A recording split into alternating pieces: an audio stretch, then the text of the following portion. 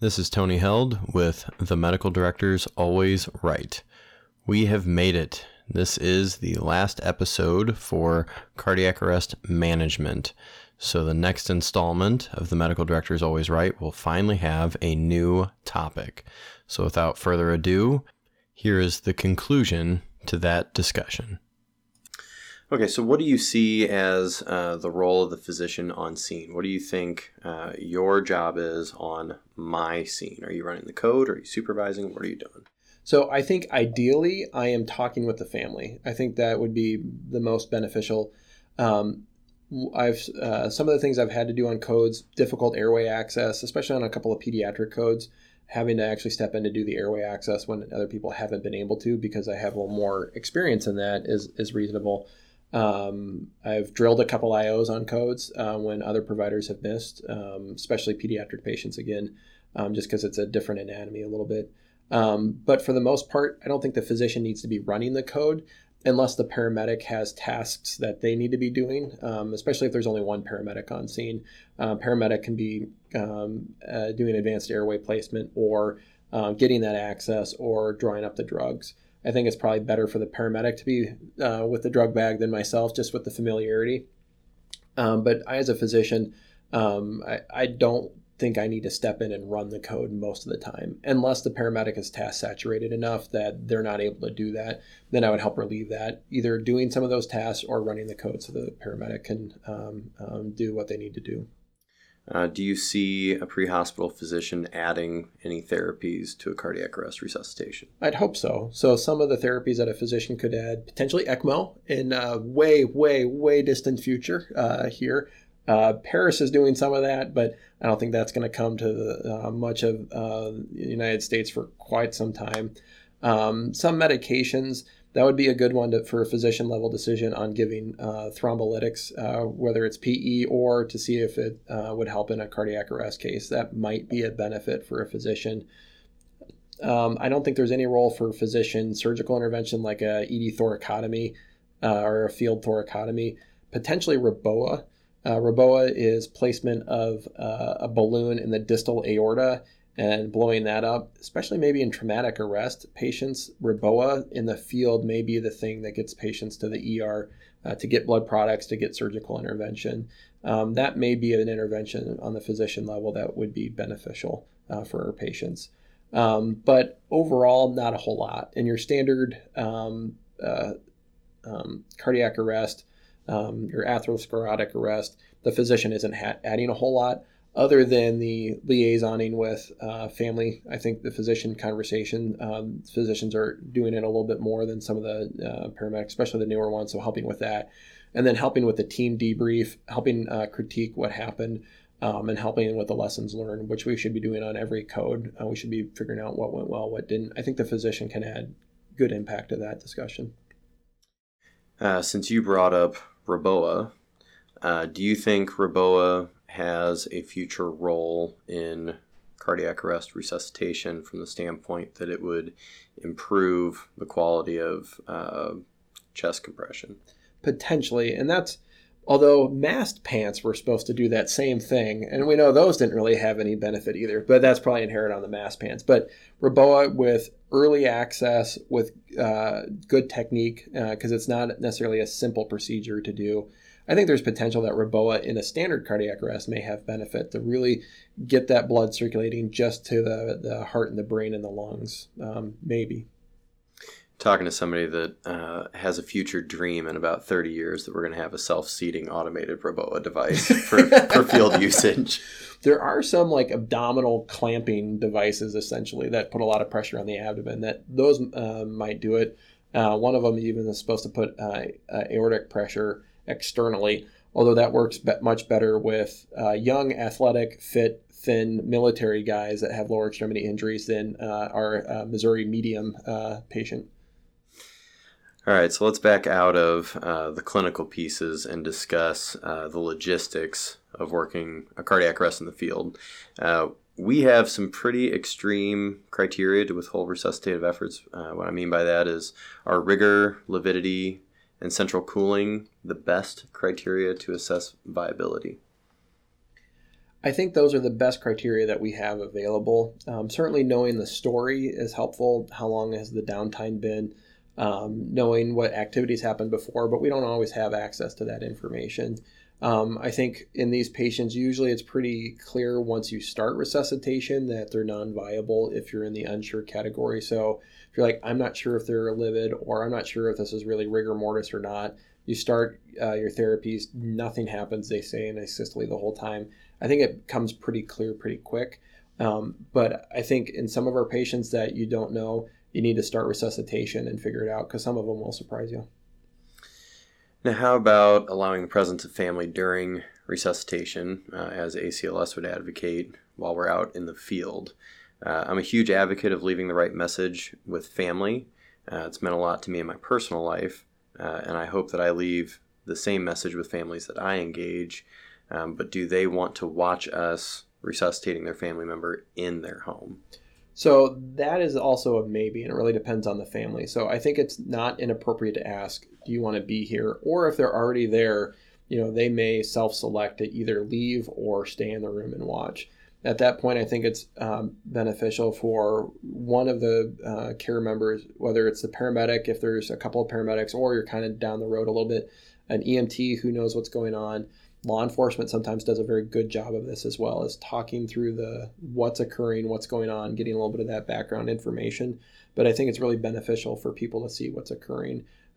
So people can try to remember that, they did everything. My family member got good care. That might help them through the process rather than being remote from it. And that's what we find in the ER. The safety factor in a house, since they have availability of everything, knives, guns, grenades, whatever it is that they have in the house. I think it is important, if the person's in the room, that somebody is there with them to kind of keep an eye on what's going on. It's very easy for everybody in the medical side to get task saturated with the patient. That's probably going to happen. You're not going to be able to keep your eyes on a swivel for seeing safety very easily. That's why having a firefighter, first responder who's not actively engaged, or law enforcement, just try to keep an eye on the family. So Pit Crew CPR has been demonstrated nationwide to achieve high-quality CPR. In Boone County, we are frequently resuscitating in ad hoc teams. How do we overcome this to provide quality Pit Crew CPR?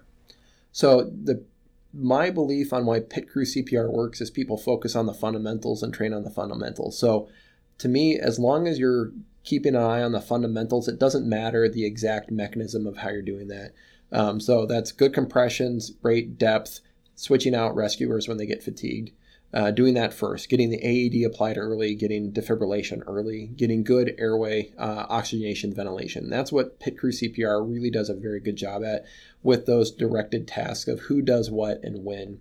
I think with an ad hoc crew, it takes just the knowledge of what needs to happen, or very, very good team leadership in order to make that happen in a directed, calm, professional manner. So we've mentioned task saturation of the paramedic a couple times, which is something that I've always been outspoken that we need to be cognizant of. And we've mentioned how we can reduce some of those tasks that we think are important and aren't really. But what are your thoughts on a high-functioning EMT leading ACLS and the paramedic kind of leading the resuscitation? So while they're doing those skills, they are thinking about the big picture. So that's a similar thing that we do in the ER sometimes. So we have a nurse in a role that's a recorder, calling out times, and they're basically just following a flow chart. I think an EMT can certainly do that same thing of following a chart. Okay, at this time we do X, at this time we do Y. Oh, it's been 4 minutes, it's time for epinephrine. Relieving that task from the paramedic so the paramedic can do the things that a paramedic can only do. EMTs can't be pushing the drugs, paramedic needs to do that. So I think that is not an unreasonable thing to do at all. It takes an EMT who knows what's going on and can work through that and have that understanding. But I think that's certainly a viable thing that can be done, kind of in a recorder flow chart kind of way. Cool. When I was compiling our cardiac arrest database here, which was never completed, sorry, I was very interested in the time that it took between patient contact and first drug push. Is this something that we should be thinking about at all? We're going to go with a maybe. So there's conflicting data on how beneficial is early epinephrine. So does it really help our patients early or not? I think probably, but we don't know that for sure. Certainly, if you get ROSC from the first shock, no, it's not going to be beneficial. Anybody else? Yeah, it's going to be beneficial. Who's going to get ROSC from that first shock? I have no idea. So if we have patients that don't get ROSC from that first shock, yeah, go ahead and giving that epinephrine pretty early on that next cycle is helpful. Starting compressions, giving the shock, and then if that shock is unsuccessful, getting your access and drug delivery right away. All right. Let's say we don't achieve ROSC. What things should we still be considering for transport? So the patients that we may still need to transport, even if we don't get ROSC, the ones that I still have a hard time with, persistent VTAC, VFib, with a good end-tidal CO2. We don't have good data on how those are going to do, but those are the patients where it may be beneficial, especially if the witnessed arrest and chest compressions right away. Those patients are one of the very few categories where it may be helpful to transport for things like ECMO potentially, or thrombolytics in the ER, or something else that we don't know about yet, or other medications that may or may not be beneficial in the future too. So that's the category of patients that's still tough, even in the ER, to call time of death, when maybe one more thing that we could do would be beneficial. Those are usually the ones I'm throwing the kitchen sink at to see if anything sticks. But they with shock-resistant VTAC, VFib, that's a pretty high mortality rate. So there's nothing that says that they are going to survive either. But those are the ones that are potential. That's a good one to talk about with medical control, to know, is this somebody that really should be transported or not? All right, let's say we can't get an airway. I don't want to talk about all the different options we have to get an airway, but let's just say we can't get one. Is this a patient we should transport when there's really not a chance of, we're talking about adding 15 minutes to the point at which they will get an airway if they get one in the ER? Is there a point to transporting that patient? Probably not, but it also depends on what you've been able to do for an airway in the meantime. If they're getting some ventilation and the rest of cardiac arrest care is going well, probably not much of a benefit. If they've had no ventilation, the 15 more minutes of non-ventilation is not going to be beneficial for the patient. But if you've been able to get some, and especially in that patient that you had ROSC and then you lost it again with some airway, and you think if you can get the airway back, you can get ROSC, that might be a patient that you're going to go pretty quickly after that second episode of cardiac arrest. How about kids? Are you transporting kids that have not regained a pulse? I'm treating kids exactly the same way as I'm treating adults. So if airway oxygenation, ventilation are good, compressions are good, defibrillation is good, medication delivery is good, that's going to be the highest chance that we can get for that kid initially is good on-scene care. That's what we have to do first. But after that, we're still looking for reasons that maybe transport and some higher level of care would be beneficial. But if there's not, that patient's not going to have any more beneficial outcome for us transporting than not. Now, this hits on the case review you sent out, but we'll load it in here since it fits. Should we transport lights and sirens? So there are some services that are transitioning to no lights and sirens for transport of the cardiac arrest patient. I'm not sure that I want to jump to that yet. I still think in cardiac arrest, we need to make an efficient movement to the hospital. Lights and sirens are going to help that a little bit, but we still need to do all of the things that we should be doing anyway in the back of the ambulance. People should be secured. Patients should be secured. Equipment should be secured. We should be driving with in a safe manner with due regard.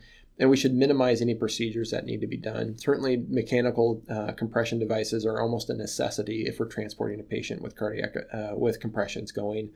You should already have your access done. Your airway probably is going to be a supraglottic or ET tube at that point, just so you can have good ventilation oxygenation without having to manually hold mass seal in a moving ambulance, which probably isn't going to work very well. So in those patients that we're transporting, I think lights and sirens, but it must be done in a safe manner. Really has to be done very, very calmly because of the number of people in the back of the ambulance and the risk at that point. I remember my very first cardiac arrest patient I ever had. I was standing over the top of the patient during the transport doing chest compressions. But I do remember the paramedic that was driving was doing a very, very good job driving. It was kind of a last resort kind of transport in that service at that time. But The paramedic, I remember going very slowly through intersections, braking gently, accelerating gently. And I remember thinking in the back of the ambulance, go faster, go faster. But that paramedic had a very good knowledge that it wasn't going to really change the outcome that much. And the most important job at that point was to be safe. I've had precisely the opposite experience in transport of being thrown numerous occasions. I've had many of those as well, but the first time was pretty good. Broke in easy. So let's go to the perfect ACLS scenario. When we achieve ROSC, what methods should we be using to detect ROSC? So I think this is a wonderful time for end-tidal CO2 use. So if you have the nasal cannula spoon, that's okay, but inline at that point is really, really good. With ROSC, you're going to see a jump in the end-tidal CO2. With good compressions, you're probably a little bit above 10. As soon as you get ROSC, it's going to jump to 40 or so. I think at that point, it's okay to stop compressions, even if it hasn't been the full 2-minute cycle. Feel for a pulse. You're probably going to have one if you have an end-tidal that's jumped. That's probably the best method for determining. Certainly, if we're doing pre-hospital art lines in the future, that's going to be pretty beneficial as well. Honestly, I run most of my codes with my hand on the femoral artery. So I know how good compressions are occurring. And then when we do pulse checks, I know right where I should be feeling, so I can feel for a pulse right away. So I'm not moving my hand around. Again, in a limited environment, pre-hospital, paramedic may or may not be able to do that. But if you have an extra EMT that can just keep their hand on the pulse, sometimes I have somebody else, a nurse or a tech or a resident or a med student, just keeping a hand on a pulse just so I know. Recommend against carotid pulse checks persistently. We want good blood flow to the brain for cardiac or for brain survival, but femoral artery, that's fine. What about ultrasound? So ultrasound for detection of cardiac arrest has not been shown to actually be beneficial yet. There's a more significant time of compression delay when ultrasound is used. A paper just came out a couple weeks ago, showed 11-second average pulse check without ultrasound, 17 seconds with ultrasound. So that's delaying our compression fraction, and that's not beneficial for outcomes. In the unknowns or to declare death, I think ultrasound's okay, but on a standard pulse check, I'm not using ultrasound. Should we stay on scene for any amount of time after achieving ROSC? Like, do you have a timer that tells you that you're okay to transport? So I think after you get ROSC, you have the most unstable patient you're going to have in an ambulance at that point. So I think that's a point where I'm moving sooner rather than later at that. So get a primary survey, make sure I have access. If I need to secure the airway, I'm doing that. But at that point, my transport before the next episode of cardiac arrest is beneficial. But at the same time, we need to do it in a safe manner. Everybody needs to be secured. I think that's also a good time to put on the mechanical compression device so it's in place for your transport, ready to go. If the patient arrests in transport, you're not scrambling, you're just turning the device on and you're going to go to town. I think 12 lead is also an important thing to consider at that point, because that can be something that maybe this patient needs to go straight to the cath lab. If it really was a coronary artery occlusion that led to their arrest, cath lab is going to be the beneficial. So this is a decent time to call STEMI alert on these patients too, if they're having a STEMI. So getting that done in the ambulance is fine. I wouldn't necessarily delay scene time to do that though. But once you have access, you have airway, I'd probably get moving quickly. Let's say you show STEMI, they rearrest in transport. Mm-hmm. You fire up your automated CPR device. Are you going straight to the cath lab with that patient? That depends on the system. So some systems will still work that patient in the ER. Some systems will take that patient to the cath lab with the compression device going. That depends if the cath lab's ready and how the system operates. I think the best patient outcome is if they go straight to the cath lab at that point, or minimum time as possible in the ER. So aeromedical transport is a super contentious topic. We're talking about this ultra unstable patient that we've got, and we think of aeromedical as fast and at a critical care level. Their environment really isn't CPR friendly though. So as you've said before, that ROSC patient is super unstable. How long before they're safe to fly, or do you fly them anyway? I don't think there's a number that you can use. People will go back into cardiac arrest dependent on the cause. So it's a very similar decision just to transport initially by ground. It depends on your scene. If you're further away from your scene, from your tertiary care center or cath lab capable hospital, I think flight is probably going to have better outcomes for that patient than ground because you're going to be getting them faster to the cath lab. for the STEMI patients, or faster to a higher level of care, whatever the reason. But if it's a patient that routinely arrests, they may not be survivable. But if it's somebody that goes back into a rhythm and stays there for a while, I don't think there's a timer that I have before I would fly the patient. But I would use the same caveat for ground transport. I will want a compression device on the patient for that transport, and then it doesn't matter. Oh, you're in flight. Oh, they arrested. Click, it's on. Because doing compressions in the back of the helicopter is really unfun. That was my next question. Is would that be a requirement if you're going to fly that ROSC patient to have an automated CPR device available to you? I think if it's a ROSC patient that's relatively stable, no. But I think it's a best level of care, best practice to have a mechanical CPR device on that post-ROSC patient. Not all of them will code again. Some of them will, some of them won't. It's not always easy to tell who will and who won't. I've certainly flown plenty of post-arrest patients that are pretty stable on a few drips, and they do fine.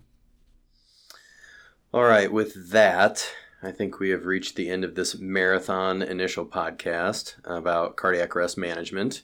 Dr. Stille, it's been an absolute pleasure for me to pick your brain on these issues. I love it, Tony. Thank you for having me. Do you have any final thoughts to wrap the show? I think the thing is just focus on the fundamentals like we've been talking about. Make sure that you're doing compressions, early defibrillation, and then adequate oxygenation ventilation. And then stay safe. So making sure that if we are transporting, we're doing it in a very safe manner, but not rushing to the ambulance. We know that good compressions, early defibrillation, early access with medication delivery is going to be the best thing for our patient. And those are done suboptimally in a moving ambulance. So getting those established first before movement or any sort of rapid movement is certainly the best thing for our patients. So you can catch all the show notes for this episode at cbcemp.proboards.com. Post some feedback as well as a big thank you to Dr. Stille while you're there. And I am sure we can get a discussion fired up. I can ensure that all of those questions will hit his desk or his inbox. You can subscribe to The Medical Director is Always Right by searching for CBC EMP on any podcast player, including iTunes and SoundCloud. This was Tony Held and Dr. Josh Stille with The Medical Director is Always Right for Columbia and Boone County Emergency Medical Professionals. We'll catch you again soon.